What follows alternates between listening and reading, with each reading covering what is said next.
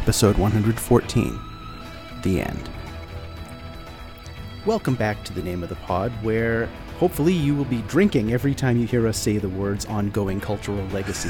I am one of your hosts, Chris Tatro, and joining me as always, my good friend and co-host, John Cassie. How's it going, man? It's going very well. You know, we're here, 114 episodes in. Right. And this is it. And this is it. Episode 115, the last episode of the Name of the Pod. This is 114. This is 114. This is 114. Okay. Yeah. Somehow I thought this was 115. I probably didn't count right. I'm not good at numbers. Well, you know, Babylon 3, Babylon 7, you know, we had to... Babylon 4 that was 6, and then 4, and then 0. And... Right. Right. That should be the revival's name, Babylon 0. Or just Babylon. Mm-hmm. Yeah. So we're off to a rolling start, as always, friends. Oh, yeah. I mean, come on. We've lost a little bit of our practice of kind of getting it wrong at the beginning of these episodes. Yeah, but I had no idea even how to plug this microphone in. I was like, right. Yeah. Right. Yeah, GarageBand was being somewhat finicky this morning. So, you know, to Chris's point, we've said at the beginning of all these episodes, exploring the ongoing cultural legacy of Babylon 5. This is our last opportunity to do that. Stop it. And that is what we are going to do in a variety of ways and in different perspectives. We've got questions from our Facebook audience and Chris from the Something Awful Babylon 5 forum. Right. And thread. Thread. And we've got a number of topics. This episode is likely to be longer than our typical episodes go, but it is our finale. Yeah. So we'll make it as long. As Chris said in the pre-show, it will be as long as it needs to be. Yes. Yeah. And what are you going to do? Fire us? You going to stop listening after this episode?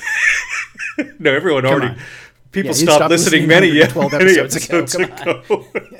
If you had any sense in you. You can imagine the listener thinking about how they didn't care for season 5 and then having to slog through season 5 episodes that some of which we didn't really care for. Yeah. It's like, my God. It was a rough go through a lot of season 5. You know, the motivation to actually, to sit down and talk about these things for however long we talked was rough. That was definitely a point of it. Yeah, because there were a lot of times when it just didn't work. But that's not our theme of the day. Nope.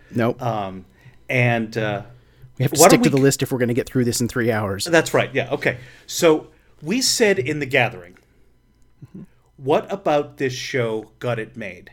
Because it does conform in many respects to the best worst sci-fi show, right? Its highs are really high, its lows are particularly low. It's a strange little show. It was expensive. It was on a network that didn't really exist and that didn't really work, and they had to move to TNT. You know, what is it about this that got it made and that got it sustained? And I think it's the sort of extraordinary breadth and range of the imagination. Oh, definitely. Especially at the time that it was being done. You know, we've said this so many times. Nobody was doing long form, 5-year scale programming. Right.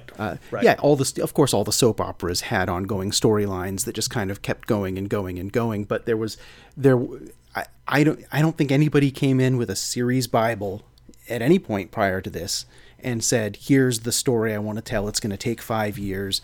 It's sketched out in this level of detail, and this is really where we're going with it. And you got to add JMS's persistence. Yep. To that, as we saw when we read Becoming Superman.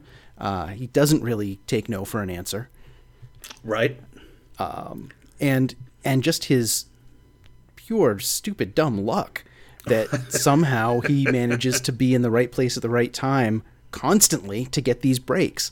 That I think that's sort of your confluence of pieces. It captured enough of the imagination to say, well, let's see how this goes, and to trust this guy who just keeps saying, I'm going to do this. Let's do this.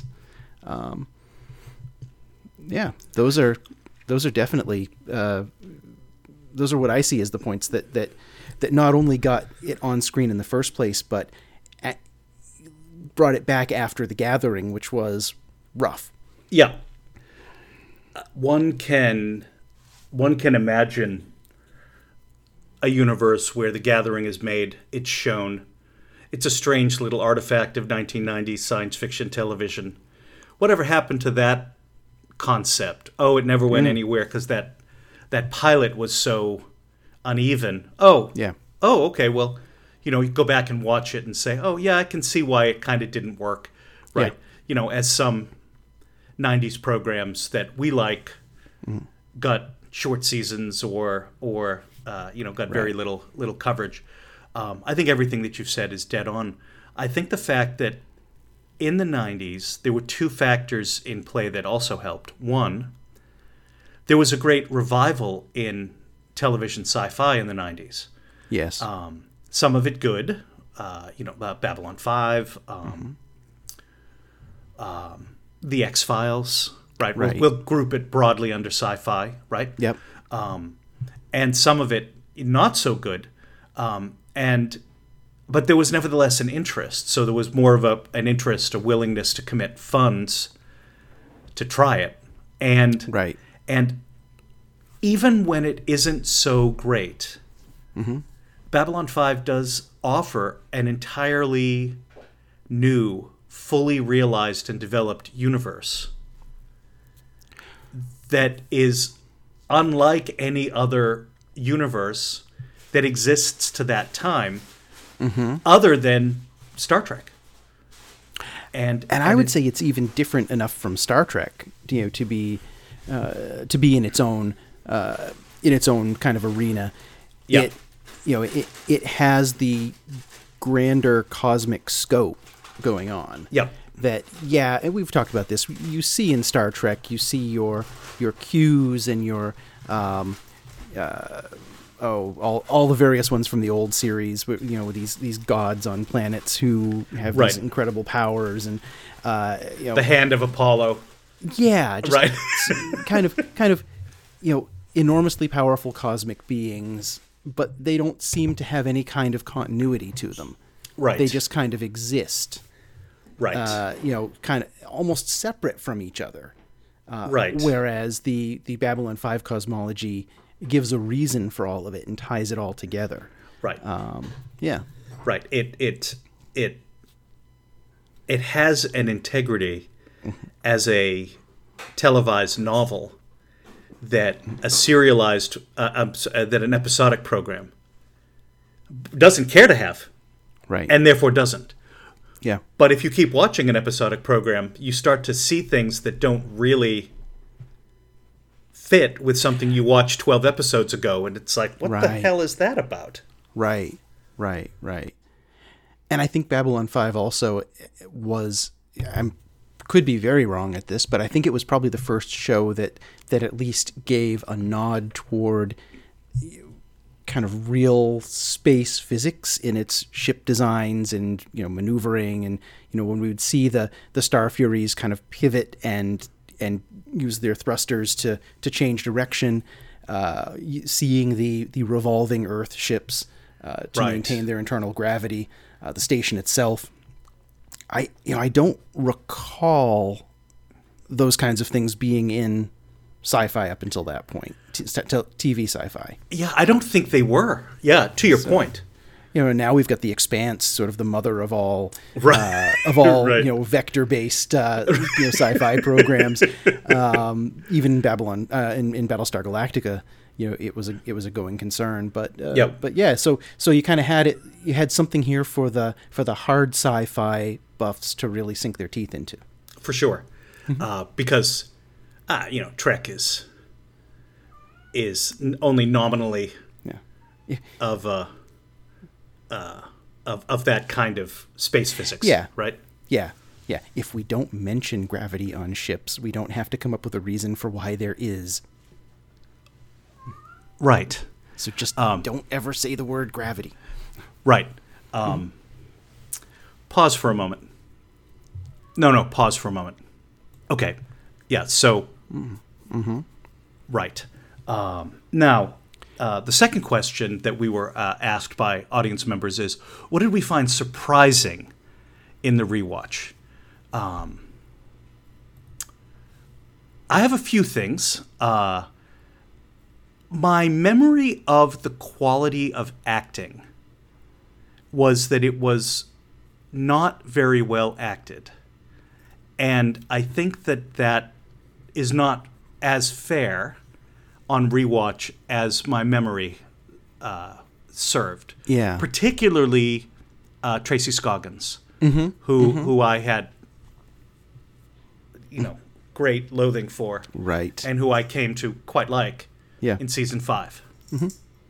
Yeah, similarly, I had a similar note down on that I remember at the time talking about referencing all of Sheridan's speechifying, right? And just going on, and where was that?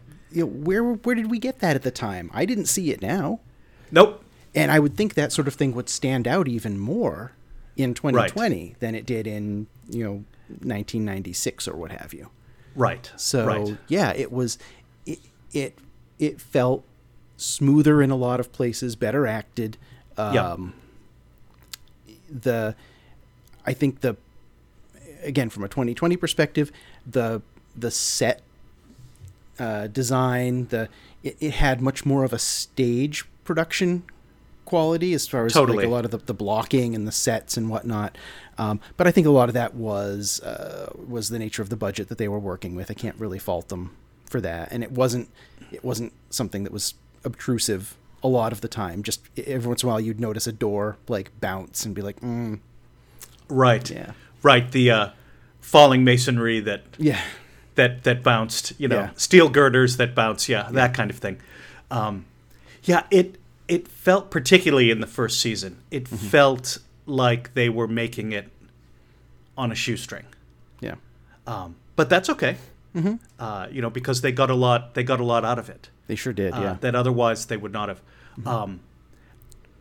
I think that the wild diversity of starship designs is something that also came back to me. Okay, yeah. Now I knew that they had a bunch of great looking ships. That was a no-brainer to me.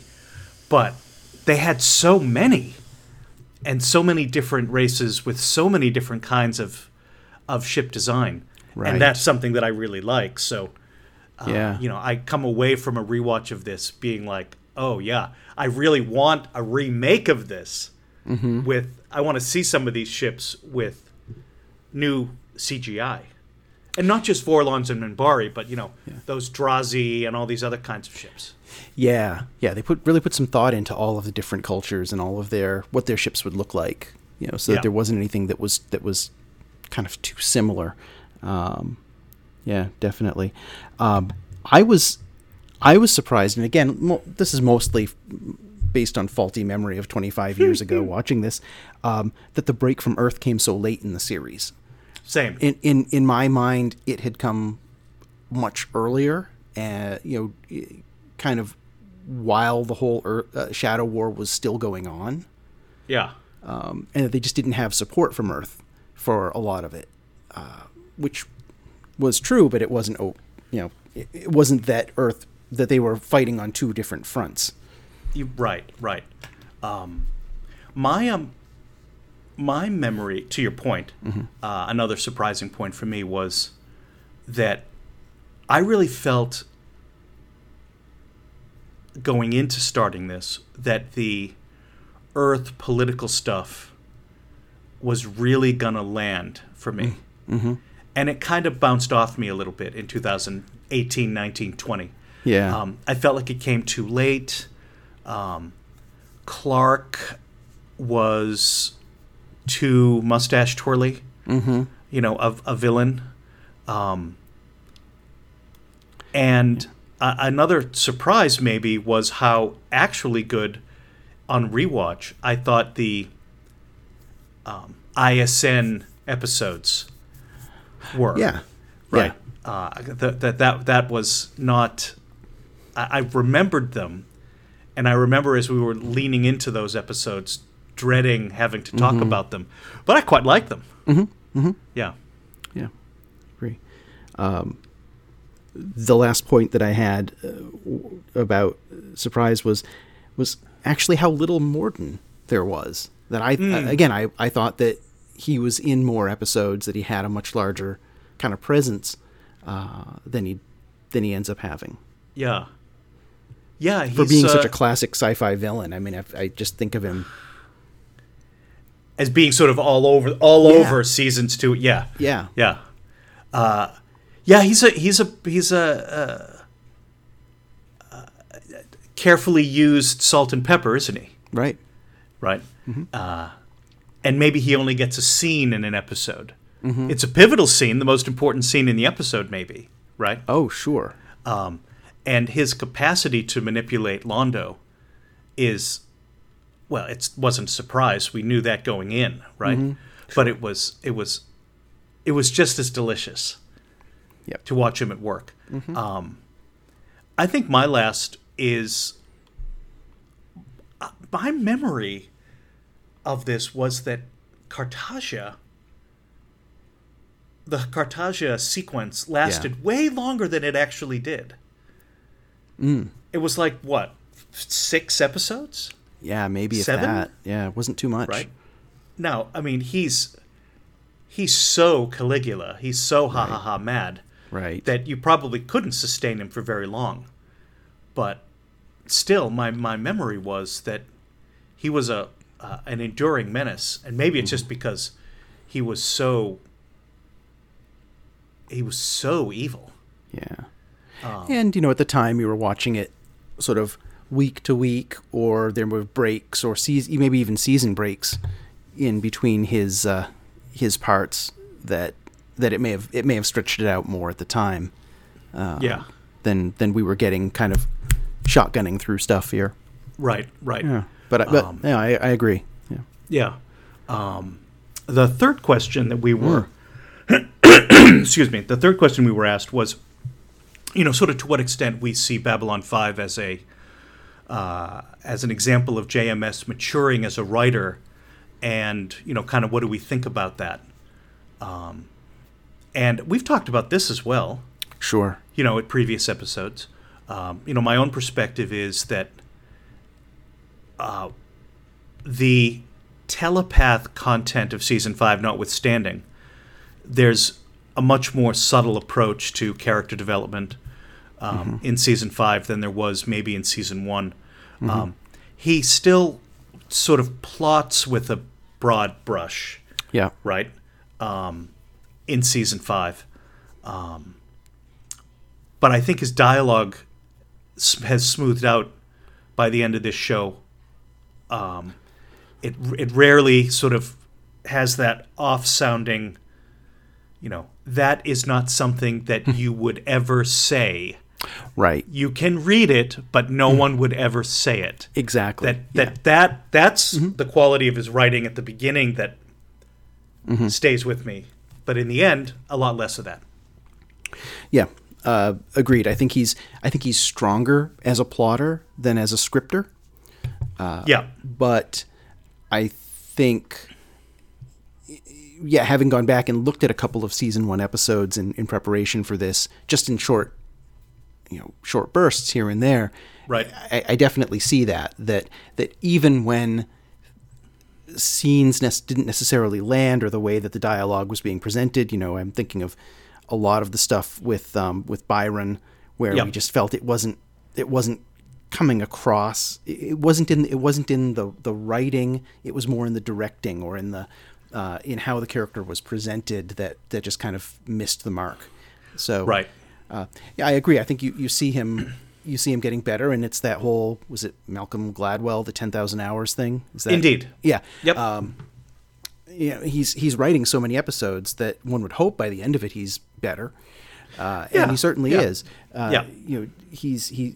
He's taken the reins. He had a lot of writing work before this, of course, but he's in the combination of showrunner, writer, all of these pieces together to make it really fit.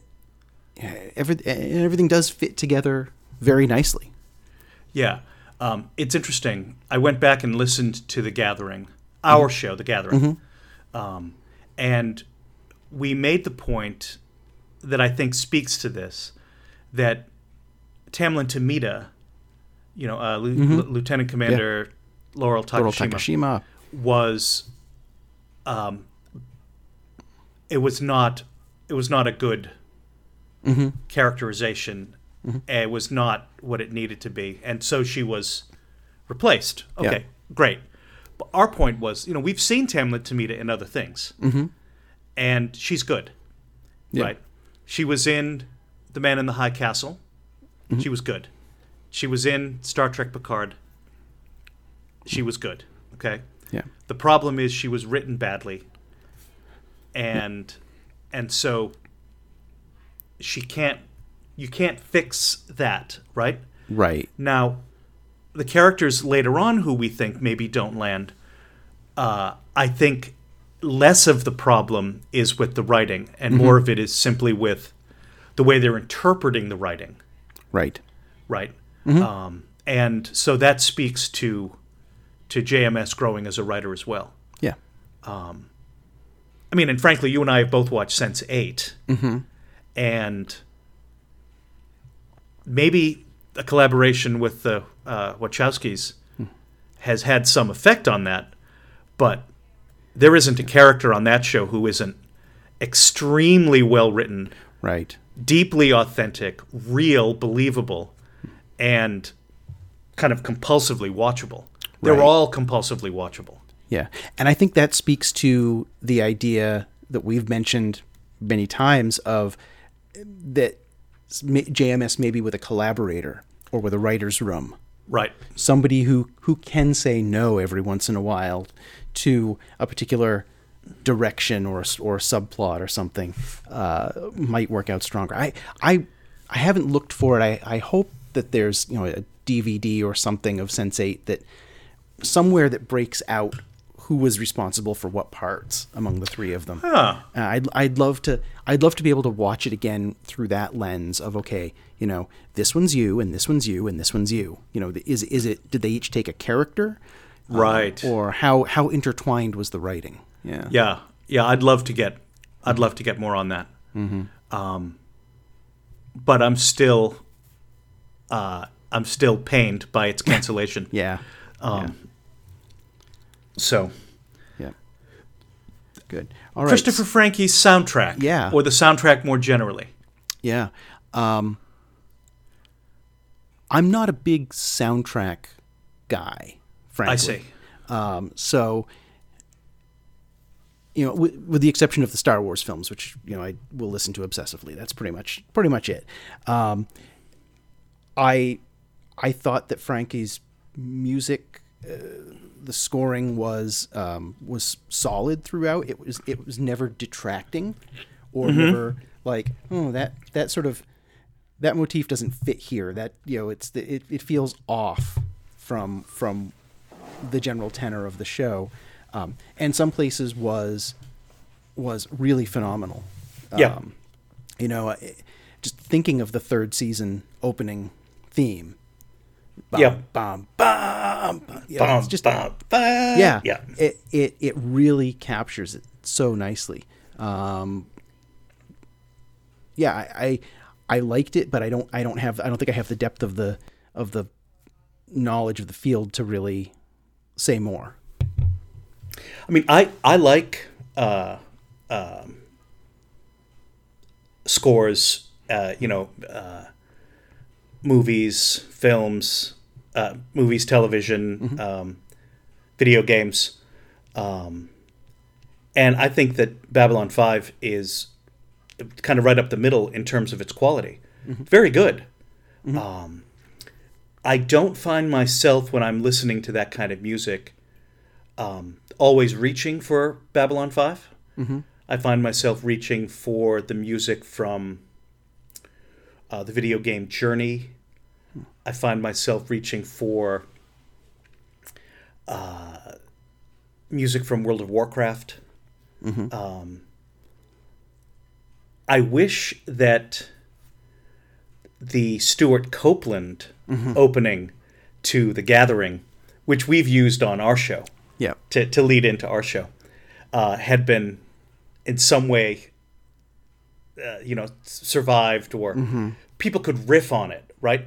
What I like about the music of a show like Star Trek is there are so many incarnations of it that it's basically current composers riffing on ideas from past shows.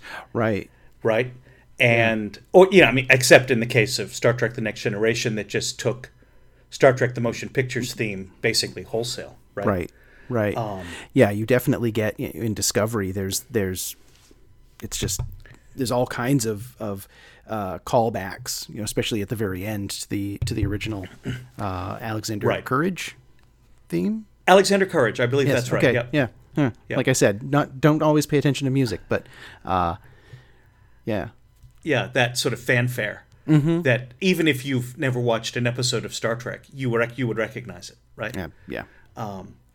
But I like the evolution of the Babylon 5 theme over the many seasons, and agree with you that I think that the season 3, da da da da da da da, da, right, was in some respects the best expression of what Babylon 5's music was. Yeah, the opening theme evolves to capture the kind of the feeling of the show, of the season, for sure. But the fact that even before going back and rewatching this, having not seen the show for 20 odd years, that I could still remember that season 3 theme, for sure, that certainly speaks to the strength of it. And that and the music from the end of Sleeping in Light, with this destruction of the station, I think are my two favorite pieces.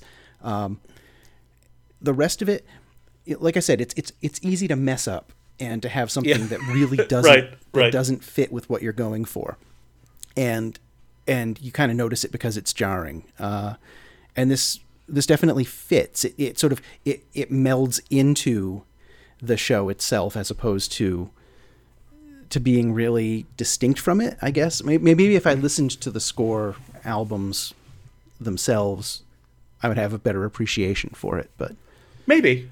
But I mean, I don't know. I have, and I think that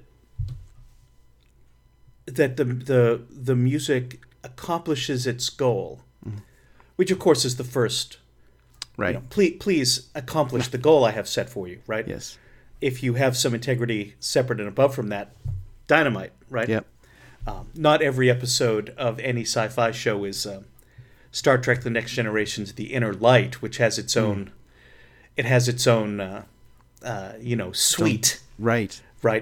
Not every episode of sci-fi is The Trouble with Tribbles, which, if you watch these kind of programs, all you need is two bars of The Trouble with Tribbles, and you know what it is. Yeah. Right. Or Arena. The fight music. Dun dun dun dun dun dun dun dun dun dun. Yeah. Dun dun dun dun dun dun dun dun dun dun dun. Yeah, exactly. Yeah. It's great stuff. Yeah. I think that what if I were remaking this show, I would musically I would want two things. I want Stuart Copeland's music. Yeah. Back in somehow. And I would want the composer to give me clear musical themes that speak to the different races and nationalities. Right? Interesting. Right. Okay. I want the oboe to represent the Minbari, or Uh-huh. or I want a lot of brass when I'm talking about the Centauri, Yeah. or or something. Right. That's it. Yeah. That's very interesting. That's Right. That would give it a much different kind of tone, literally and metaphorically, to each of the scenes. The stuff that's in Carthage's palace it sounds different from the music that you get when you're out and about in the Star Fury. Yeah. Which I sort of feel like it ought to. Yeah. Yeah. Right. You could imagine the episode where they do in Lord Rifa on Narn, right? Oh, yeah. You could imagine the music being Centauri themed, right? But then suddenly Narn notes begin to appear, and then over the course of like a minute and a half, the music transitions from Centauri music to Narn music, right? And that would be emotionally resonant. Yeah. Right. You would recognize it coming without it being something that you could put your finger on. Right. Yeah, you definitely get that in the Star Wars soundtracks. You get that a lot. With the different character motifs and right. You get transitions from kind of from a light into a dark when someone's transforming or something is happening. Yeah. I would dig that. I would dig that a lot. Yeah. So and I'm always a fan of Stuart Copeland. A god of hitting things with sticks. Full stop. Yeah. So. Yeah. I think that for its time, right in the 1990s, Babylon 5's music hangs with the very best. I don't think it's quite as evocative as, say, Badalamenti in Twin Peaks, or Mark Snow's work on X-Files and Millennium, which ridiculously well captured the tone of those shows. If they were going playful and sort of goofy, the music would go there. Yeah. If they were going creepy, he could go there. I mean, Mark Snow is a wonderkind. Absolutely. And I was on another show talking about Star Trek as a role-playing environment, and I think the very best of all of the Star Trek themes is Voyager, and that's from the 90s as well. I don't think the rest of Voyager's music is particularly noteworthy, but I think Voyager's theme is the purest distillation of Trek values. I'm at least to me, myself, and Yeah. I mean, that show doesn't always work, but I think musically that theme, dynamite. Yep. So that brings us to a question that was asked about the way that Babylon 5 enacts and represents topics about race in its narrative. Yeah. And Chris, the question came to you, so could you sort of frame it? Yeah. It was specifically looking at Dr. Franklin, and that Richard Biggs apparently appreciated that he was never kind of put forward as the Black Doctor. I see. That it was never really it was never, I don't want to say it was never a defining part of the character, but it wasn't kind of the defining part of the character. It wasn't, you didn't hang a lampshade on his race. It was just, he's a doctor, he's black, he's treated like everybody else here. It feels like and I'm making exaggerated air quotes here, a race-blind society has been achieved in the future. Because nobody makes a big deal about it within any of the Earth peoples at all. And I'm of two different minds about that. I I like the kind of thought of it, and it's a very Star Trek-y kind of thing of, everyone's achieved this peaceful harmony, and it's just not an issue that we humans bring up among ourselves anymore.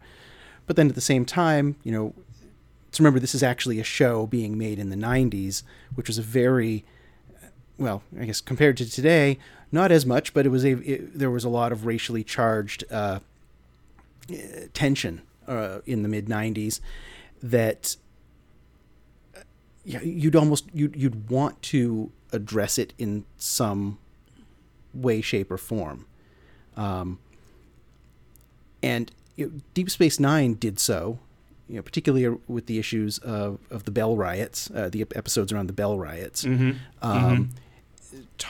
Talked about Benjamin Sisko and his family and how how being black affected them, and didn't really shy away from a lot of things there. And part of me likes that it's smoothed out. Part of me says, by doing that, you're not addressing the issue.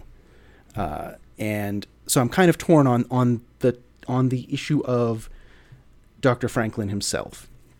Yeah. My own perspective, building off of yours, is the Babylon 5 doesn't really seem to make much of a claim to want to discuss questions of race from a human perspective in its narratives, right? I don't know that means that we're getting a kind of Roddenberryan, race-blind, fully automated gay space communism about race. Yeah. I just think that he devotes his writing energies towards other questions. He cares more about riffing on religion as a lens to understand human diversities than he does about race or gender or other topics that you might care about, but he doesn't appear to. Which fits his background nicely, JMS's background. Yeah. That he has a place from which to speak on this. Maybe he didn't want to address race because he was wise enough to know that, a white guy making a show, bringing race as a big, that's he's probably going to step in it somewhere along the way. And since he's really the only writer, right? If he doesn't think that that's something that he can productively engage with, then you don't get the kind of dynamic between Benjamin Sisko and Jake Sisko. Mm-hmm. Now, you get it between Dr. Franklin and General Franklin, and we thought that was pretty good stuff. Right. But Paul Winfield, really, I mean, give him a phone book, and he'll give you the best stuff ever, right? And your point about the Bell riots in DS9 is well taken. Far Beyond the Stars. Oh, right. Is just about one of the best expressions of understanding race in a sci-fi context that you could hope to get your hands on. Yeah. Right. I mean, it's an extraordinary episode of television. Even if you don't like DS9, you ought to go watch it. Right. If you haven't seen it. I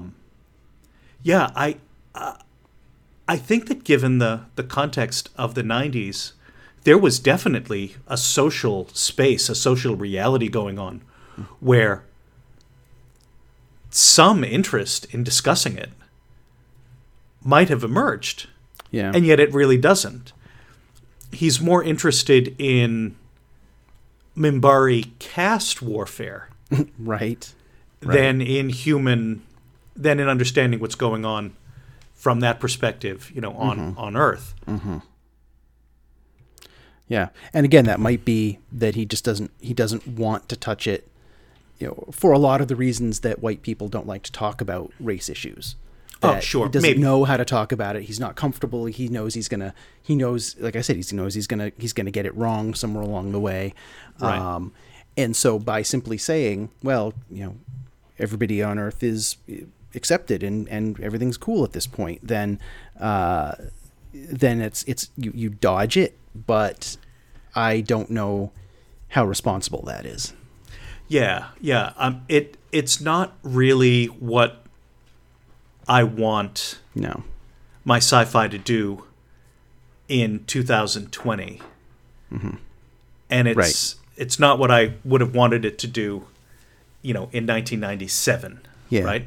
Yeah. He does himself no favors by, the black man being the one with the drug problem.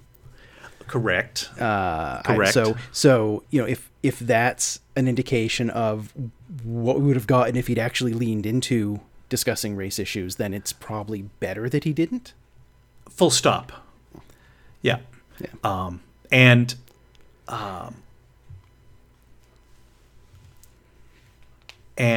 that maybe that tendency, mm-hmm. right? Yeah. If it had gotten full expression. Mm-hmm. He's also kind of the sexual predator. Right. Which is a little There's gross. a lot of icky going on in there. When you look at a lot of stuff around Dr. Franklin that so I'm gonna stand behind my point of he would have gotten it wrong, and I think he knew it. Yeah. Right. And to that point, I've complained repeatedly throughout the 5 seasons of this show that I think that his angle and narrative towards some of the aliens actually enables and encourages a kind of racist discourse. Right. Namely, the Pak'ma'ra. Right. Right, which are sometimes, look at their beautiful music, and we only got saved there by the clever Pak'ma'ra, but yet the tendency to make jokes about inherent qualities that they have, and then kind of further racialize them, in the Ranger story and things like that. Yeah. Felt to me like, we wouldn't. This is not something that would happen in 2020. Yeah, it's definitely more of a 1990s feeling around discussions around race or how it's presented in television, and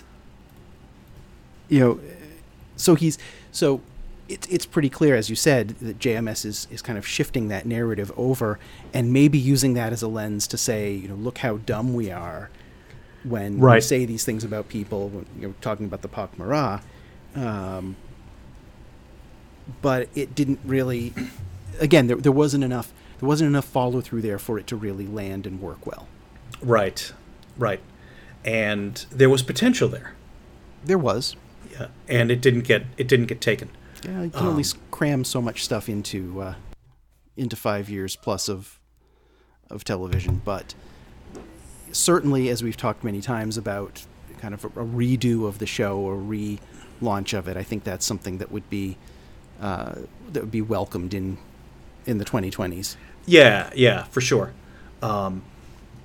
And I can remember in season 1 wanting more explication of the way that these major alien races thought, and saying, even the framework. I know I cited Star Trek VI, right? The Federation, inalienable human rights. Wow, the very idea of the Federation is racist, right? Homo and sapiens saying only club. That's right. Yeah. And saying that Babylon 5 ought to do a better job about that than it was presently doing. And I think the Interstellar Alliance is a fair go at attempting that. Right? But yet you still have, even in season 5, a very shouty President Sheridan being pissed at these aliens for being alien, essentially. Yeah. Right? I mean, why won't you think the way that that I want you to think? Right. Right? why do you continue to act in your strange and backwards ways? We'll never get this alliance going because you seem you have your unwilling. own interests, you have your own agendas, and you're not just going to step in line with what the Great White Hope wants you to do. Right. G'Kar has provided you with a new set of cultural values. You will adopt them. Mm-hmm. I have endorsed them. I am your president. Yeah. Right.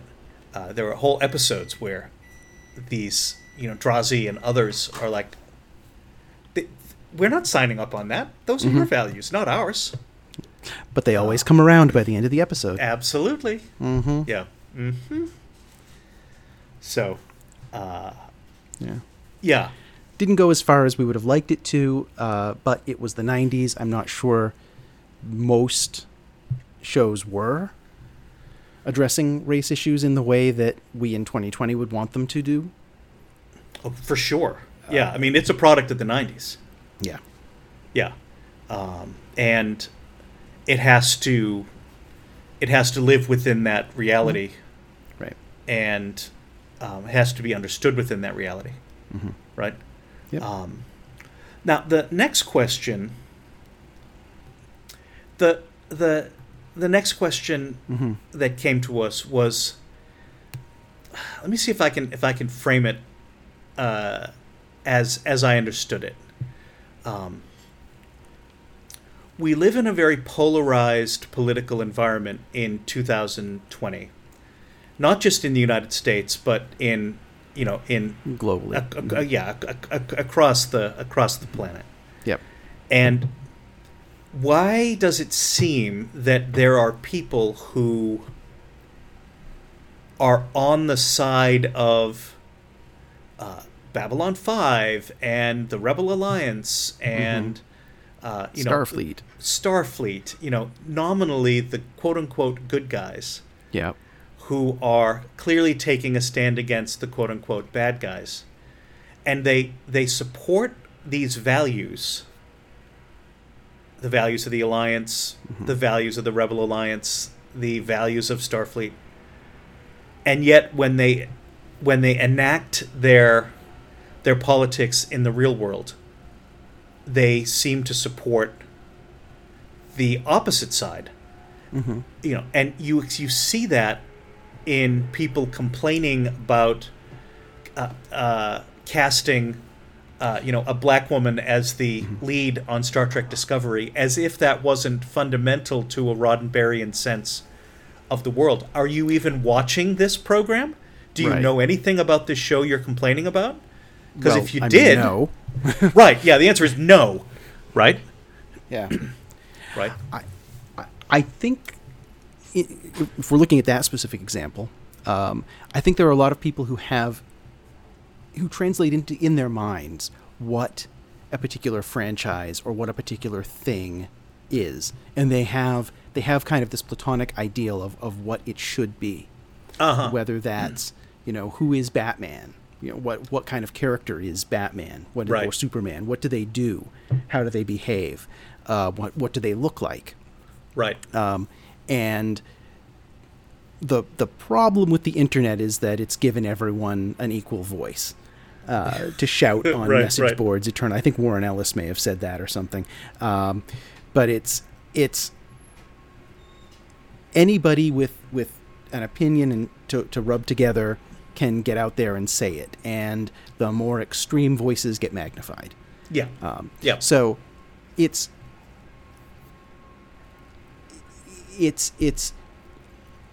when what's happening now doesn't jibe with that platonic ideal that was established based on Star Trek of the 1960s, 1980s, what have you.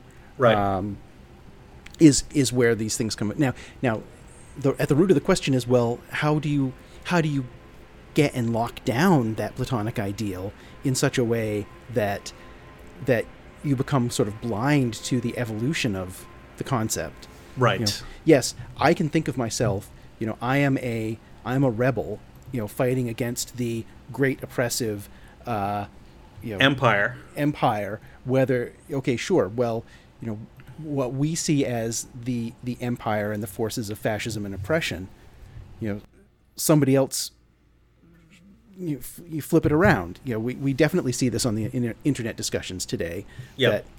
That Antifa and other groups are fascist. Well, look at the name for one. Right. That's right. What? It's. I think people will see in the media that they love, they will project onto it whatever they want. I see. Yeah. So, and like Firefly is another good example of that. Okay. That people really kind of they saw themselves in. They were attracted to the browncoats, to Malcolm Reynolds and his ragtag crew. And the whole thing was a Civil War kind of metaphor. Browncoats were all of these; they were Confederates. That whole mythology around the Lost War, and so all these people who I don't think usually would be affiliating themselves with a traitorous army in support of slavery, found this spirit of rebellion and freedom against oppressive tyranny. They saw that in those characters. Right. They found it resonant. Yeah. Even if maybe what inspired it maybe is something that in our present world we would raise a yellow card or a red card. Yeah. And say, "Are you sure that that's what you think? Yeah. Are you sure really, that that's really where you want to go? Yeah, is that where you want to be standing?" Yeah. Right? Yeah, I think that canon ideologues, right, is a good way to think about that, right? Yeah. I expect my Star Trek, Star Wars, whatever, to it's like originalism, right? I expect it to be exactly the same. How dare you change the set of the Enterprise? How dare you, sir? Right.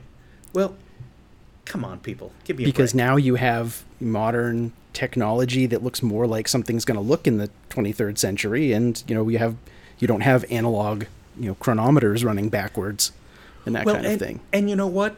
You've actually got two nickels to build your set with rather than just the one. Also, so you don't have to build it from foam board. Right. And hope that it doesn't fall apart while they're filming. Right. And at least for me, in this vein, all of these media properties that have been going on a long time, okay, have evolved their narrative and their sensibility over time to try to become, successful or not, to try to become more themselves than they were when they started. Right? They're always trying to get a better and more pure expression of what they're about. Yeah. Or by offering the contrast to show you the value of the core message, right? That's why DS9 works. Yeah. Because they're so far away from the core, you have to constantly interact with these non-Federation people. But even Quark and Garrick know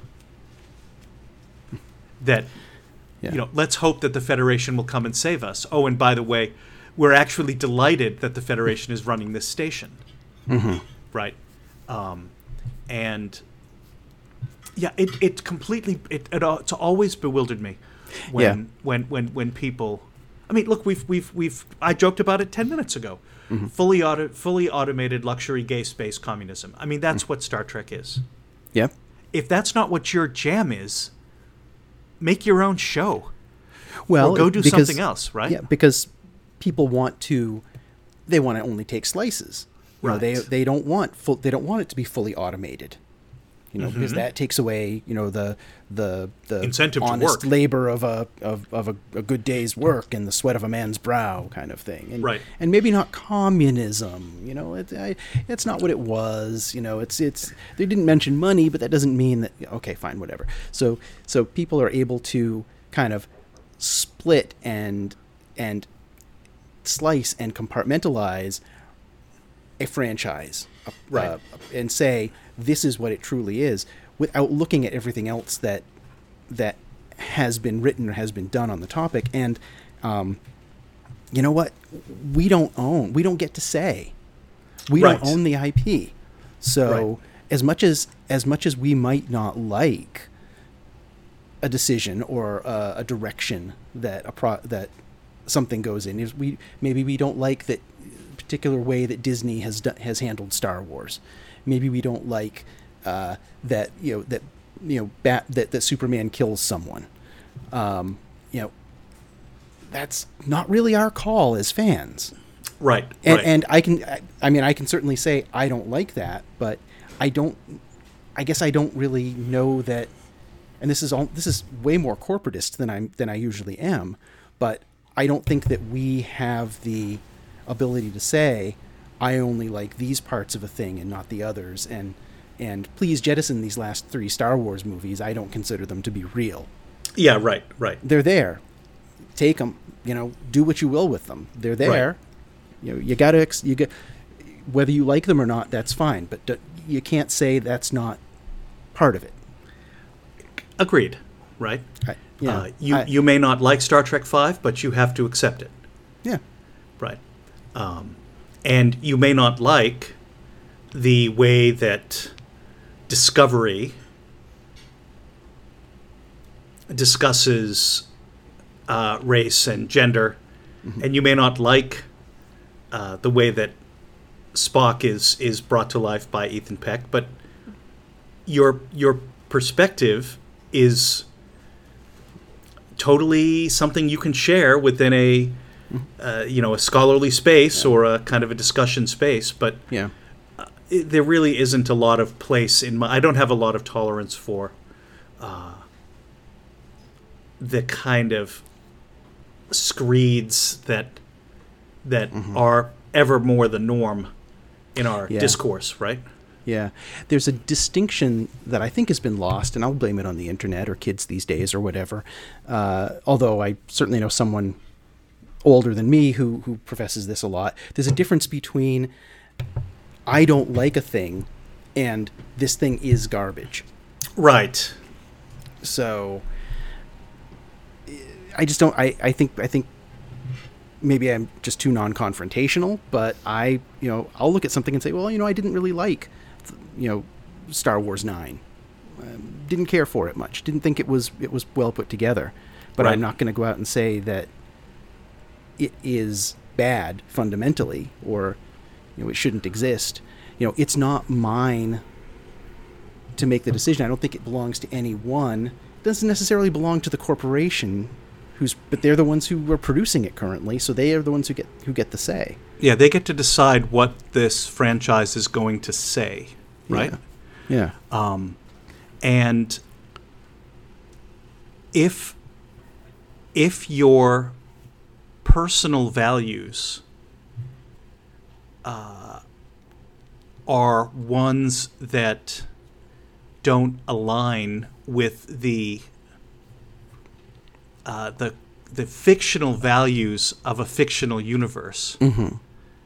and you like the fictional universe a lot, and you derive meaning from it, and its values are in conflict with your real life values, what I would encourage you to do is to reflect on your values and the disconnect, mm-hmm. and figure out why it is that you like this mm-hmm. fictional property in the first place.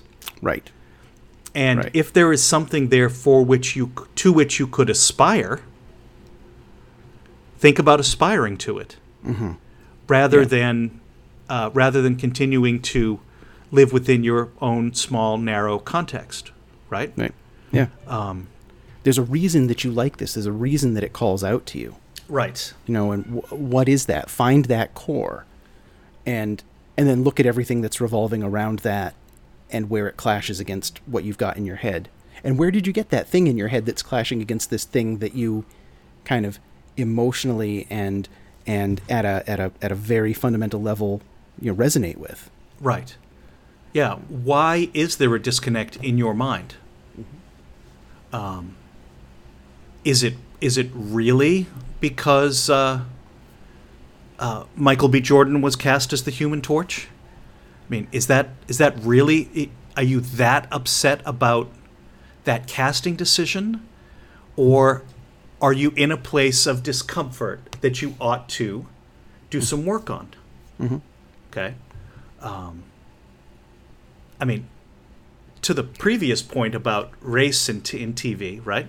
Mm-hmm. And on other questions of the way I want my culture to be reflected in my cultural products and vice versa. Mm-hmm. I mean, I spend a lot of time. Obviously, we're making a podcast about a show. We talk about this all the time.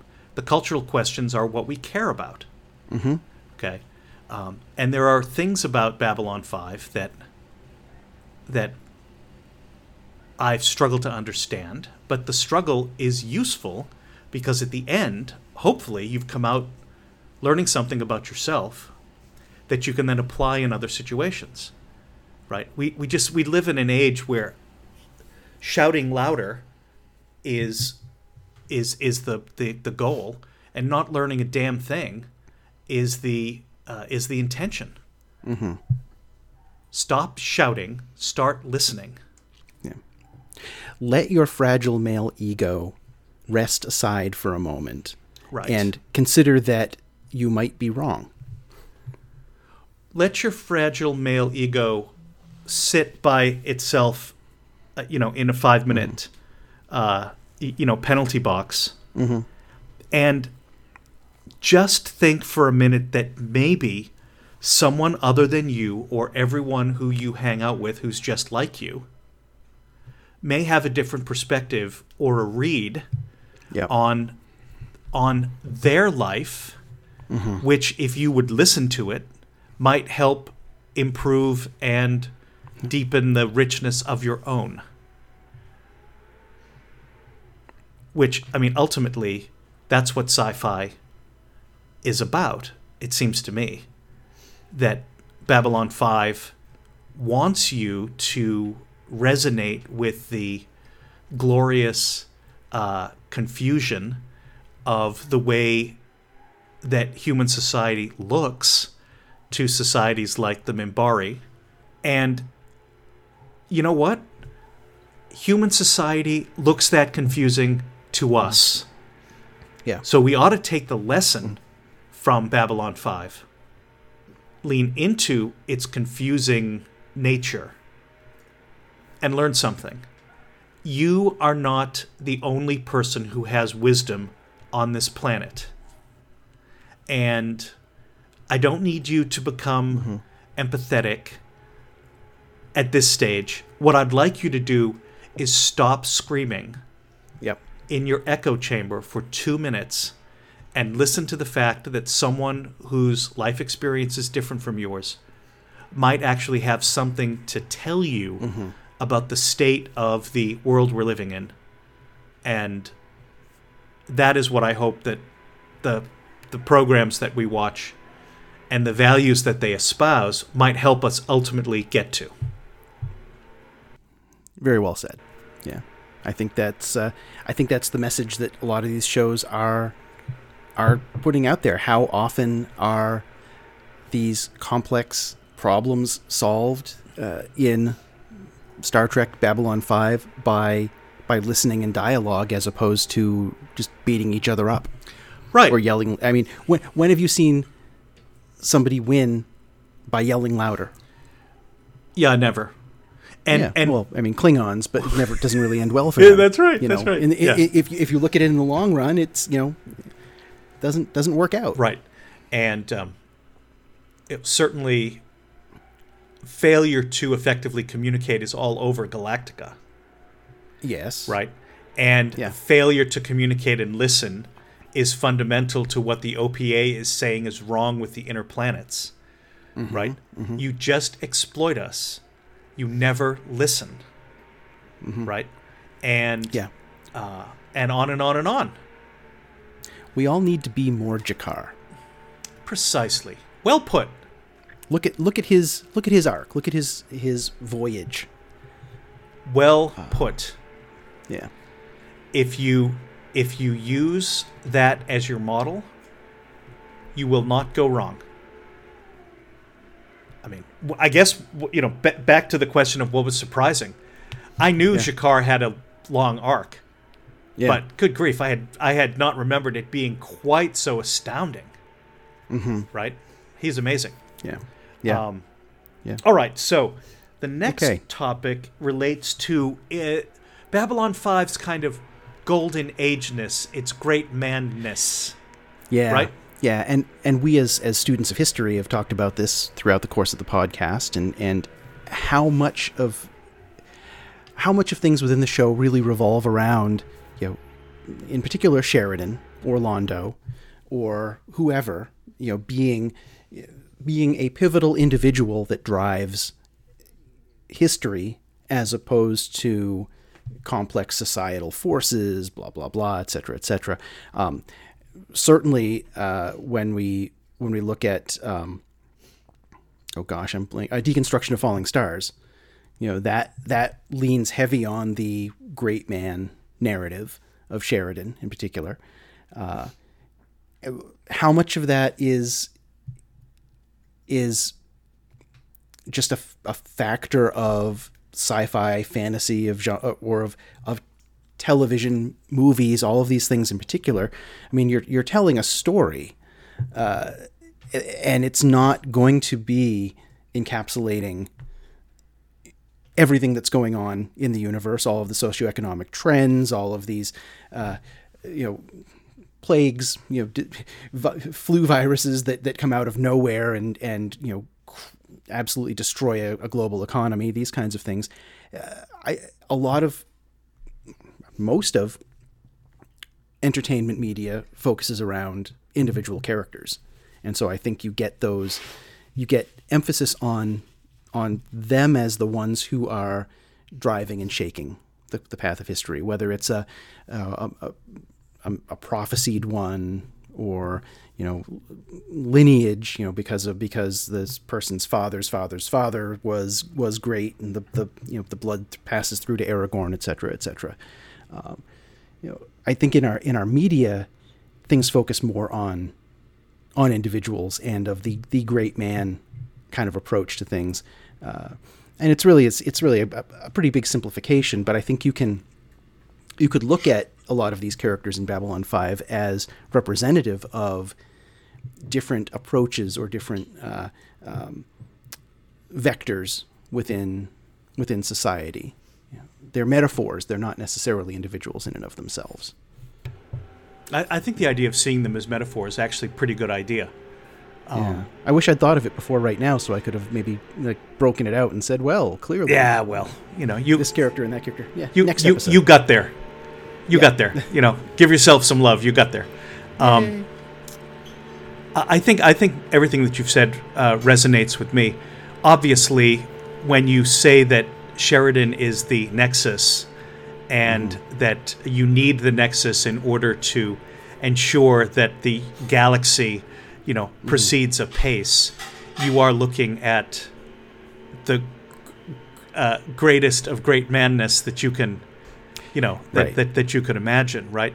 And no, he's not the only Nexus. There've been others. Indeed, throughout time. But so he's not. Yeah, but he is the chosen one. Right. Exactly. Right. The idea that there are nexuses speaks to that. This is informed by an early strand of sci-fi thinking. Yeah. Right.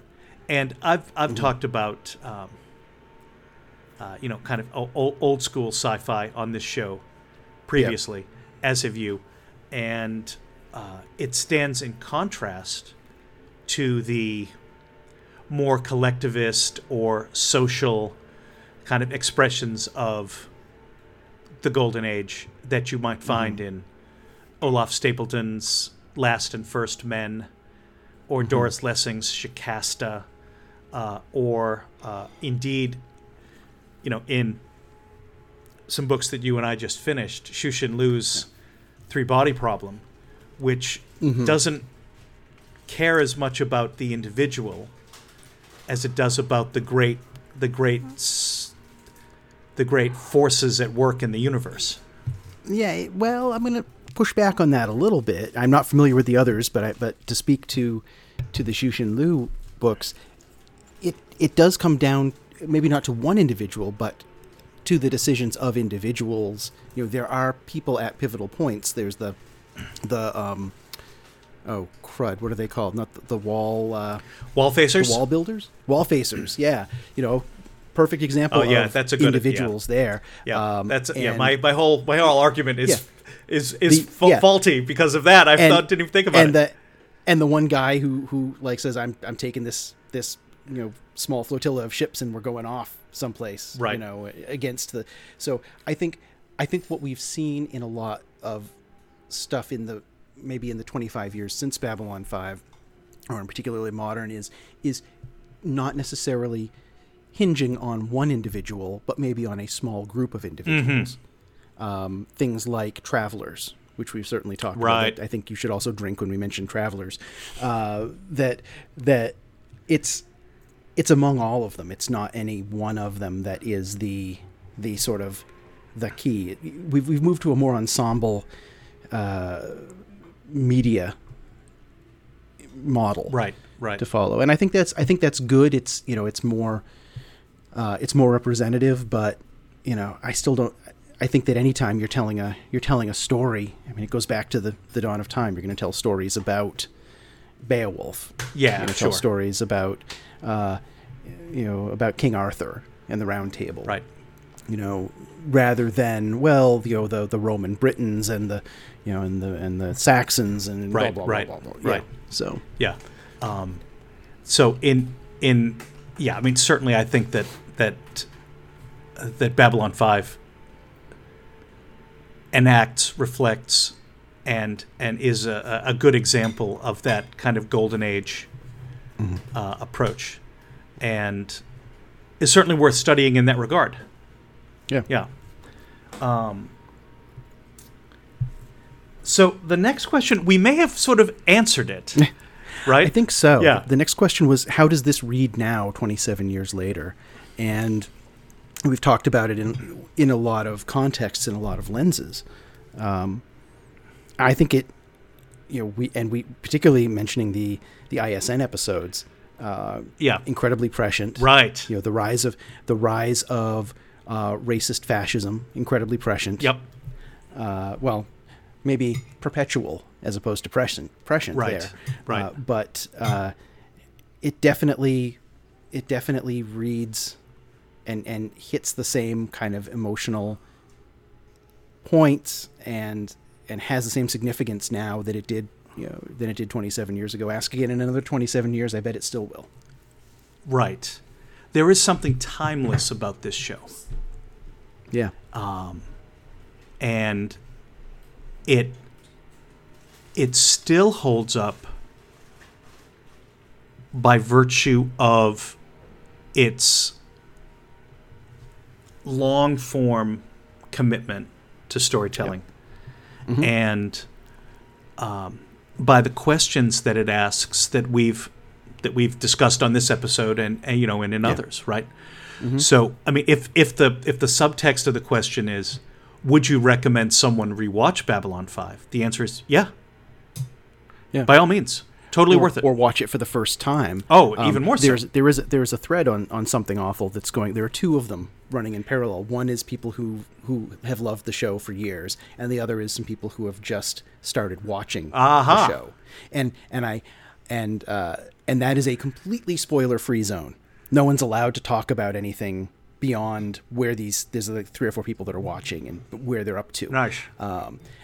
I recommended them listening to the podcast, and they got to a certain point, a couple episodes in, where apparently we said, And when you see Babylon 4, you'll see the design, and that was like, spoiler, nope, don't listen anymore. Oh, yeah. So, yeah, I thought we'd been pretty good about it, but even the stuff that we were doing. But anyway, and these are people who've been watching genre TV for their lives, but never saw Babylon 5 back in the day, and they're really digging it. So I think bringing a new person in, just make sure you understand this is very 1990s. Right. You're not going to see a lot of, especially the effects, especially the props, the scenery. It's going to be different, but the messages and the themes all still hold up perfectly well. Yep, totally. All right, so this brings us to what we do in every wrap-up. And as this is the wrap-up of the whole show, top 5, bottom 3 of the entire show. Yeah. We're going to start with our bottom or top? Start with the bottom? Start with the bottom. The worst episode, the third worst episode of Babylon 5 for you, Chris, is? Well, see, you told me initially when we were going to do our bottom 3, and you wisely said limit it to shows, not to any of the movies or not to any of the other things, because my bottom 3 were going to be River of Souls, right there. So instead, it's pretty bad. It was pretty bad. Yeah. My number 3. This is not the worst, but this is third from the worst. Was By Any Means Necessary. Oh yeah, which stinker. I thought just missed the mark so hard and oversimplified the Earth response, and it was the first time really that we saw Sinclair right. or Sheridan. Both of them, clever their way out of a situation, and Sinclair got a double clever in that episode because he also resolved the problem with that plant that Londo had, Jakar wanted, and they were being really petty. Right. So he kind of double clevered his way through it, and I was like, ugh, it's a manufactured problem, it's a manufactured solution, and it just landed wrong for me on every aspect. Yeah. By any means, I have put every episode of Babylon 5 in order. Maybe I'll share that on the Facebook group when that would be great. I didn't go that far, but By Any Means Necessary, I have as the 10th worst episode of Babylon 5. Okay, it's a dreadful episode. It's down there. Yeah, I don't think it's as dreadful as Eyes, which is my third worst. You have a special place in your heart for Eyes. I hate Ari Ben-Zain beyond description. It is a stupid episode. Ridiculously acted. I did read something amusing about it recently, though, that apparently actor was going through a very painful and messy divorce at the time, was channeling a lot of his anger through the character. Oh, no.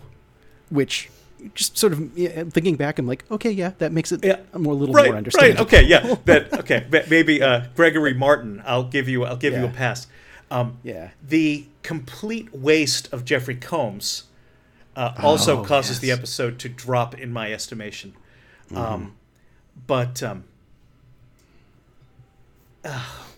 Just pointless. Yeah. Okay. Your second worst? Definitely. Voices of Authority. You will respect the voices of my authority? Yeah. Oh. Yeah. Which, it's I found it strange, actually, that here we were, that an early season 3 episode, probably my favorite season, late season 2, early season 3 is kind of my golden window. Right. To be so bad. But this is we have the political officer coming aboard to seduce Captain Sheridan. Right. Stupid. We have Ivanova bluffing a first one.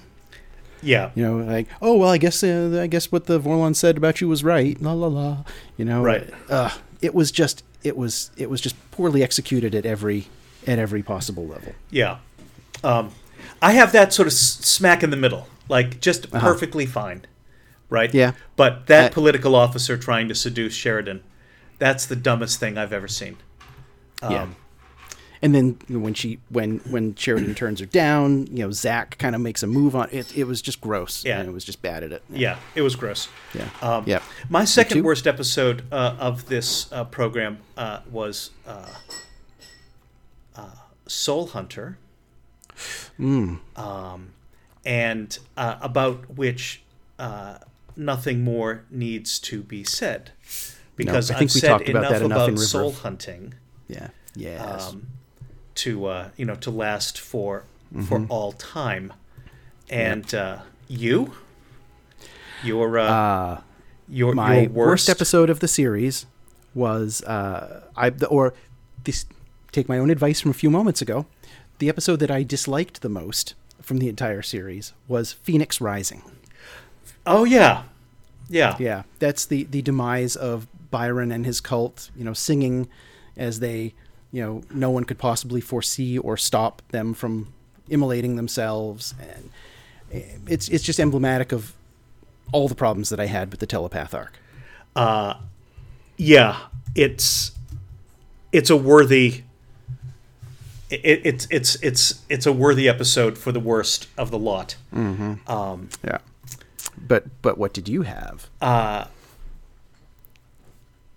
Season 1. If you say anything other than Survivors, I'll be very surprised. Survivors is 4th. Okay. No, my lowest is Grail. Oh. Okay, with the Navrtin Korma, and and oh, yeah, and yeah. You have David Warner, and you do this with him, and he's good. He's good in this episode, absolutely. But the episode around him is such a ridiculous mess that it sort of infuriated me. It's interesting that 2 of my 3 bottom episodes are there because they wasted a talent that they ought to have done a lot more with. It makes me crazy. Because good guest stars really elevate this show. Right. And to use them in the service of such dumb scripts, ugh. Yeah. If they hadn't had that level of talent that was wasted, these probably wouldn't. The episode wouldn't bother you as much. Correct. And you would have late delivery from Avalon or Inquisitor higher up in the list than you do. Well, where is that? It's in the bottom 15. Okay. Yeah. Yeah. I hated that episode too. But let's go to good stuff. Let's get good stuff here. What's your number 5? My number 5 was Passing Through Gethsemane. Oh, look at you. Yeah. It, unlike the rest of all the other episodes that I had, and that was jockeying with another episode for 5th place. All the rest of them are definitely mythos episodes. Yeah. They're part of the larger story arc. But this was such a good standalone that every time I tried to bump it lower in favor of a mythos episode, I was like, but it was so good. Yeah. Yeah. I could have talked about that episode for hours more. I loved it so much. Yeah. The single best standalone episode, the single best guest star performance. Yeah.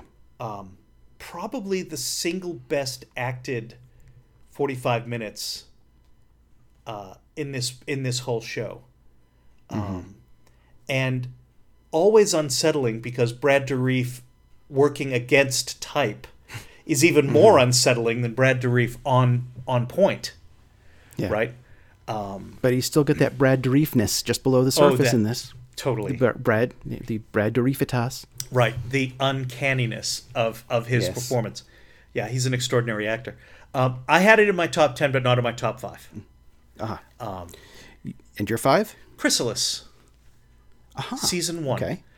Because much like The Best of Both Worlds Part 1 on Star Trek The Next Generation, this episode is so prepared to throw out things that you thought were, kind of, cast in iron, right?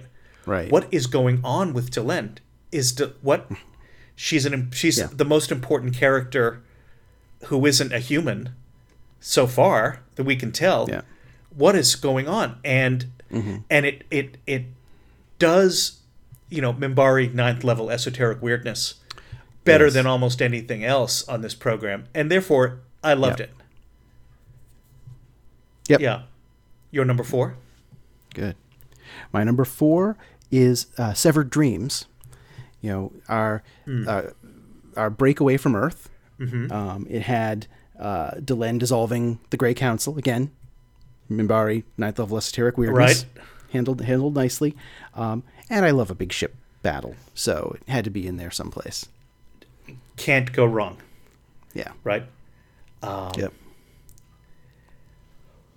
My number 4 was In the Shadow of Zahadum from season 2, because it raises far more questions than it answers, and it deepens and makes even more interesting questions of the shadows before we fully know about them, right? Like, I think, frankly, in rewatch, the episode is not as powerful as it is on the first go. But I remember it from watching it the first time. And, it's got great Morden stuff. It's got great Narn stuff.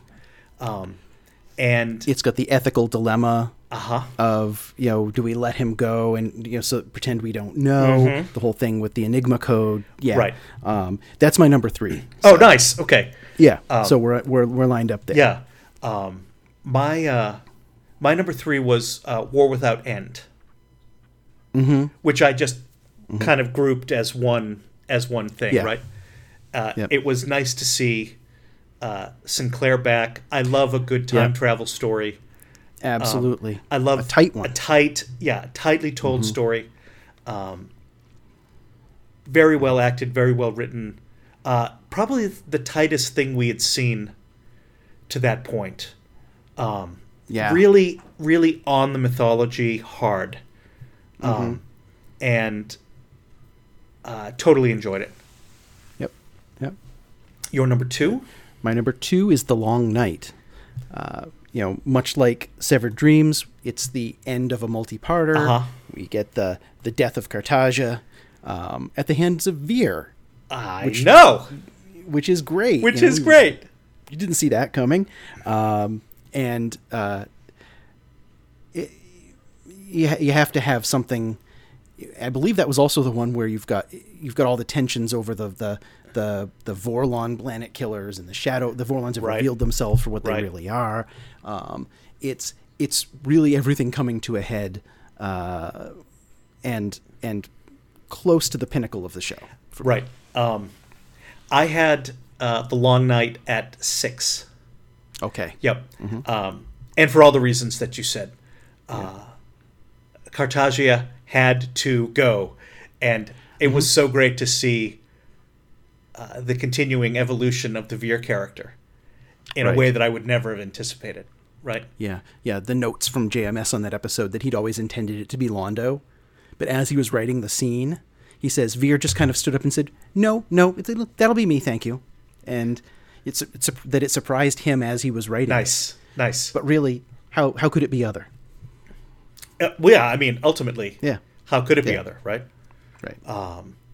My number 2 is Zahadum, the season finale of episode 3, season 3. Yep. Where, a lot happens. Everything hits the fan. Everything hits the fan. And I loved the philosophical discussion, particularly. It was interesting to kind of get into JMS's head a little bit, and to really unpack that. And back to the question about the Golden Age great man stuff. This is where we see that in its most, kind of its most pure form. I thought it was a dandy piece of writing,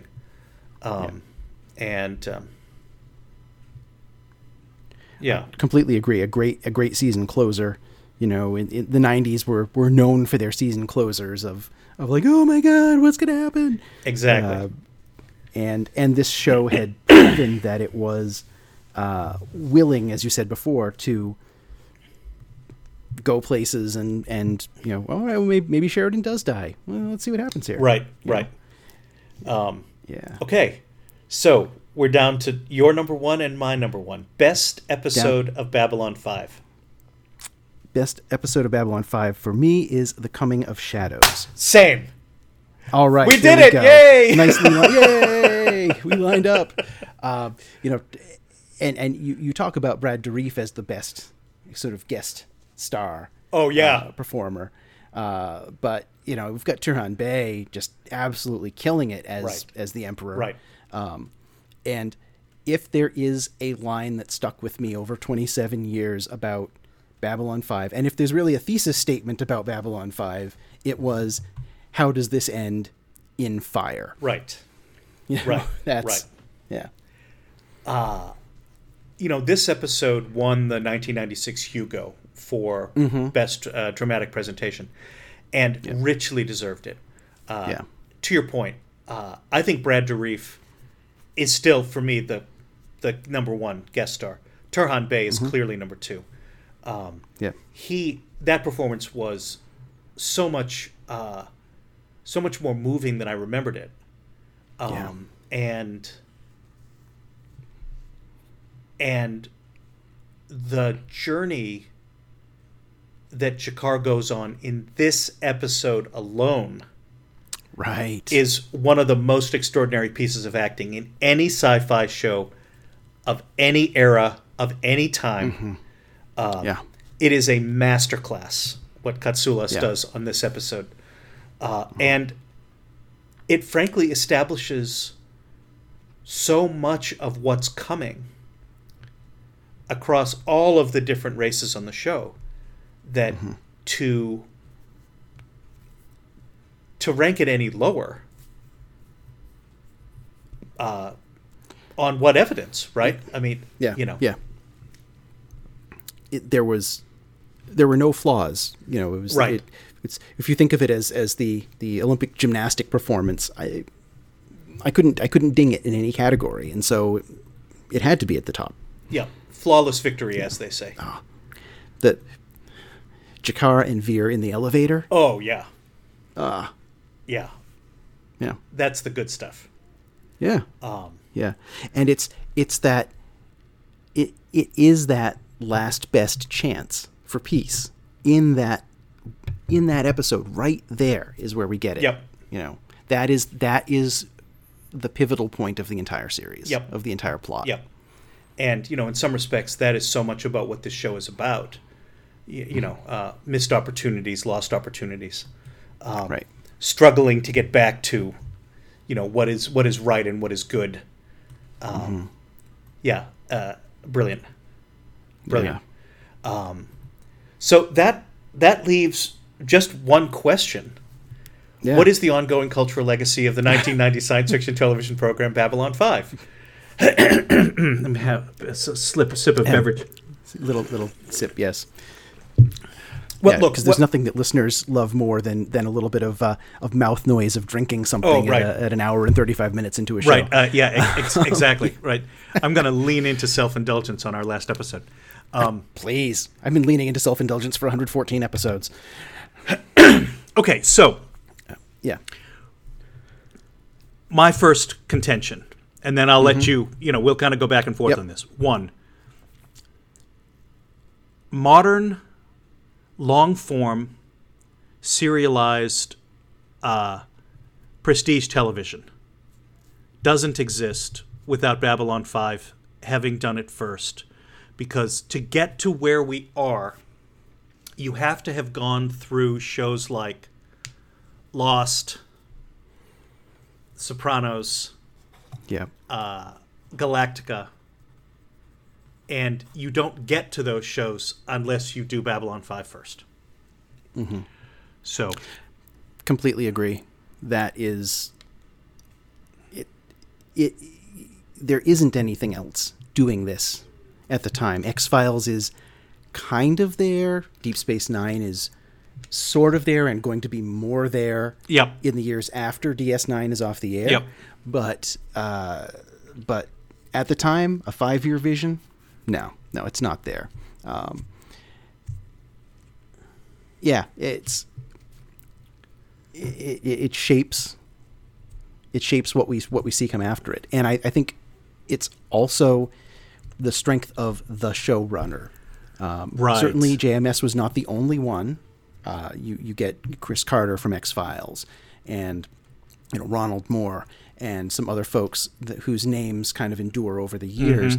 But you're seeing a big shift away from the networks kind of calling the shots on what the show is going to be, and somebody really driving it. Now, I'm sure somebody who knows more about television than I do will be like, well, what about Hill Street Blues and whatever. It's probably been done, but it seems to me that this is the time when shows are being produced kind of separate from the network controlling them. For sure. Yeah.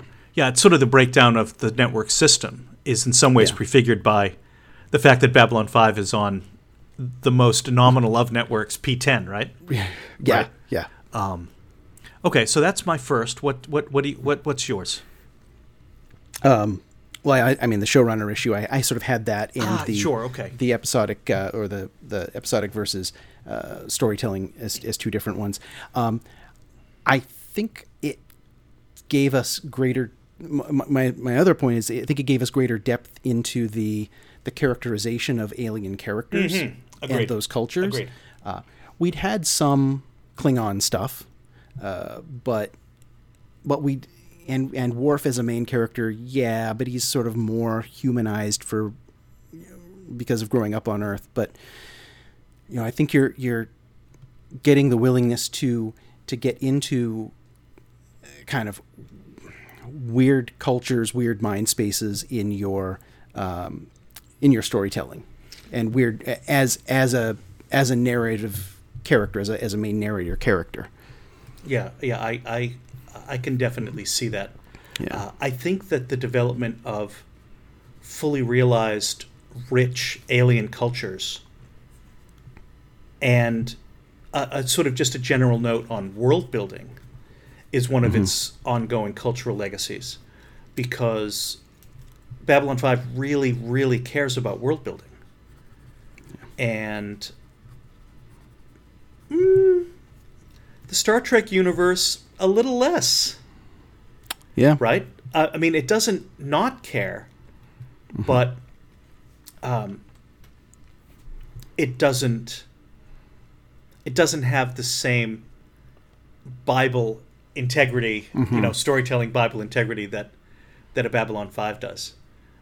You can see that in this very time, by going to watch the movie Insurrection, which, having rewatched it recently, feels like a kind of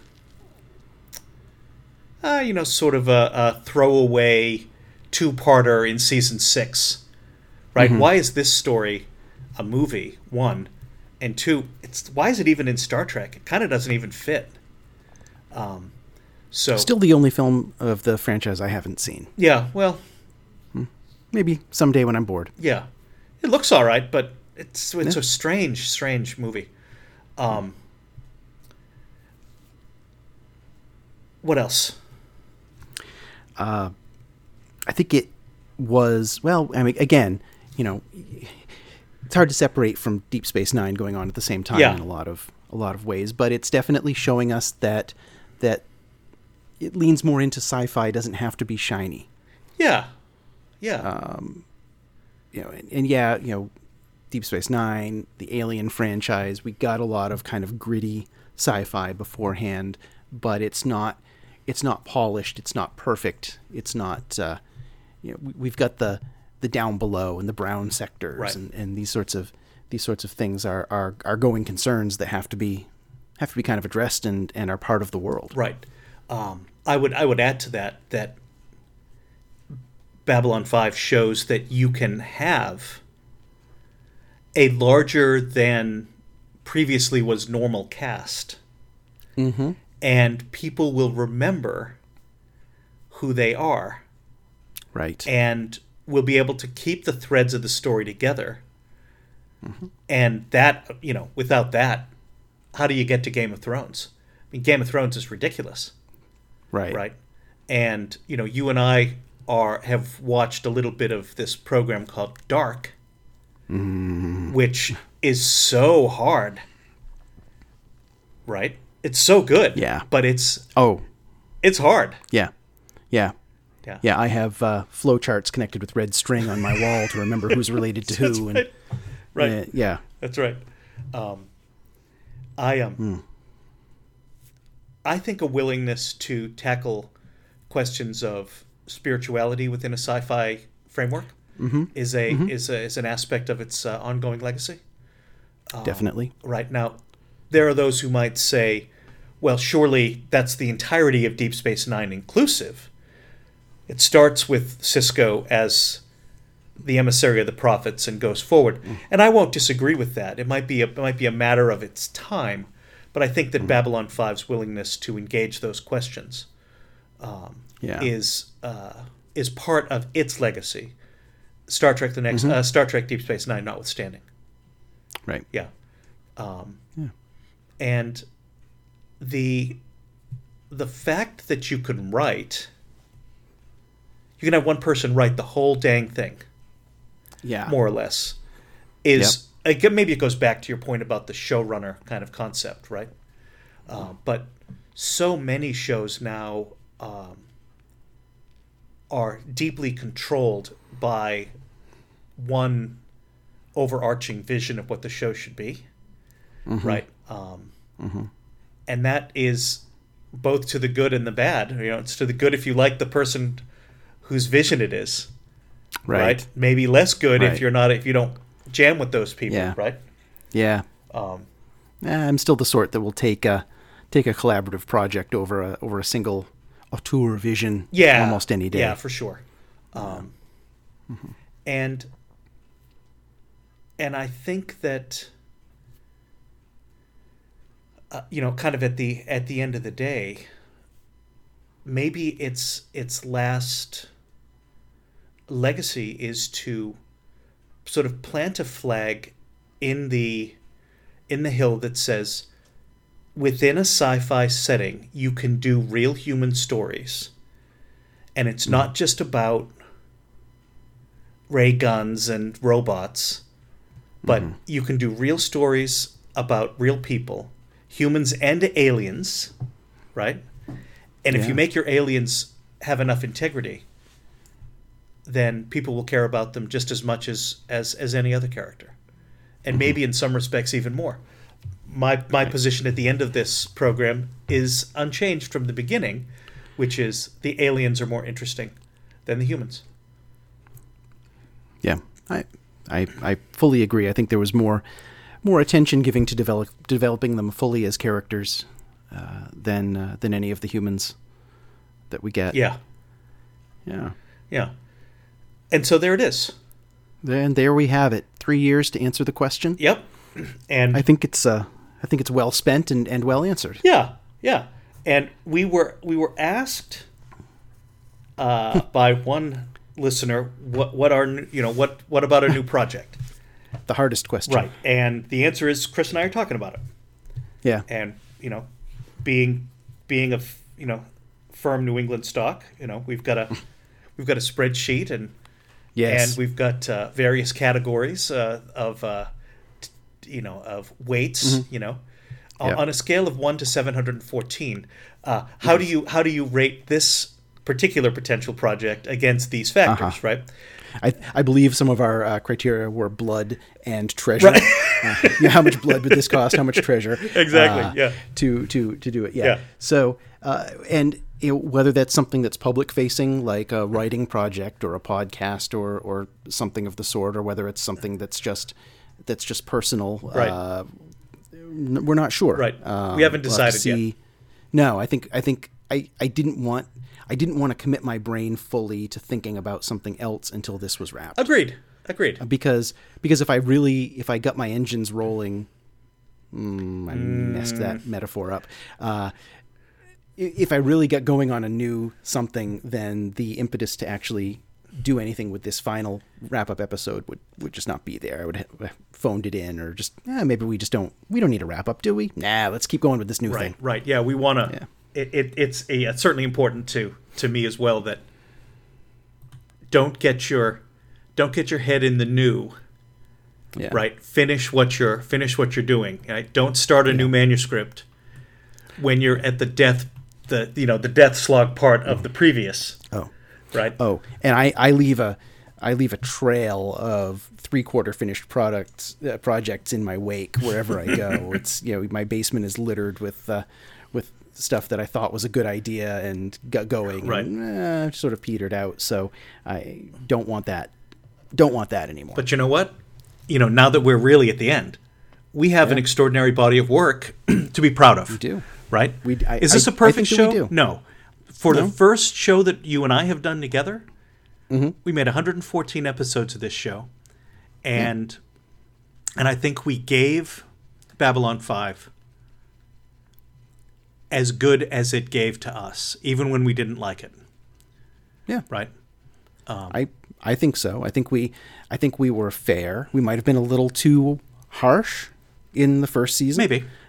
Maybe coming at it with an approach we didn't want to take. I mean, I know that there's it's popular to say, it wasn't that good of a show and it was a real stinker. And I think we may have come in with a little bit of that bias, but it certainly won us over time. Yeah. And that was washed at least until season 5 started. Right. Which, in fairness, since I hadn't seen it, we entered with clear eyes and a fresh openness and for what it was. I think actually we like season 5 better than season 5 is generally regarded in the press. Mm-hmm. Right. Because there was a lot that I thought was pretty good. Right. Yeah. But that's for the past. Yeah. We got it done, kid. We did. Right. It's been extraordinary. Made it through. Yeah. Yeah. Everyone who said that we'd never finish it, Gail. Long-time non-listener of the podcast. Oh, right? Yeah. Yeah, we have a very dear friend who when she learned that we were doing this, she sort of rolled her eyes in a way that she uniquely rolls her eyes. But I was like, well, that'll last 7 episodes, right? Well, and this past week when we said we were recording the final, she's like, "You guys are still doing that?" Right. It's like, yeah, we're done. We finished it up. She was like, "I didn't think you'd get 6 episodes." Right. Oh no. Yeah. We made it. There you go. We're stubborn like that. You know what? We were not going to not finish.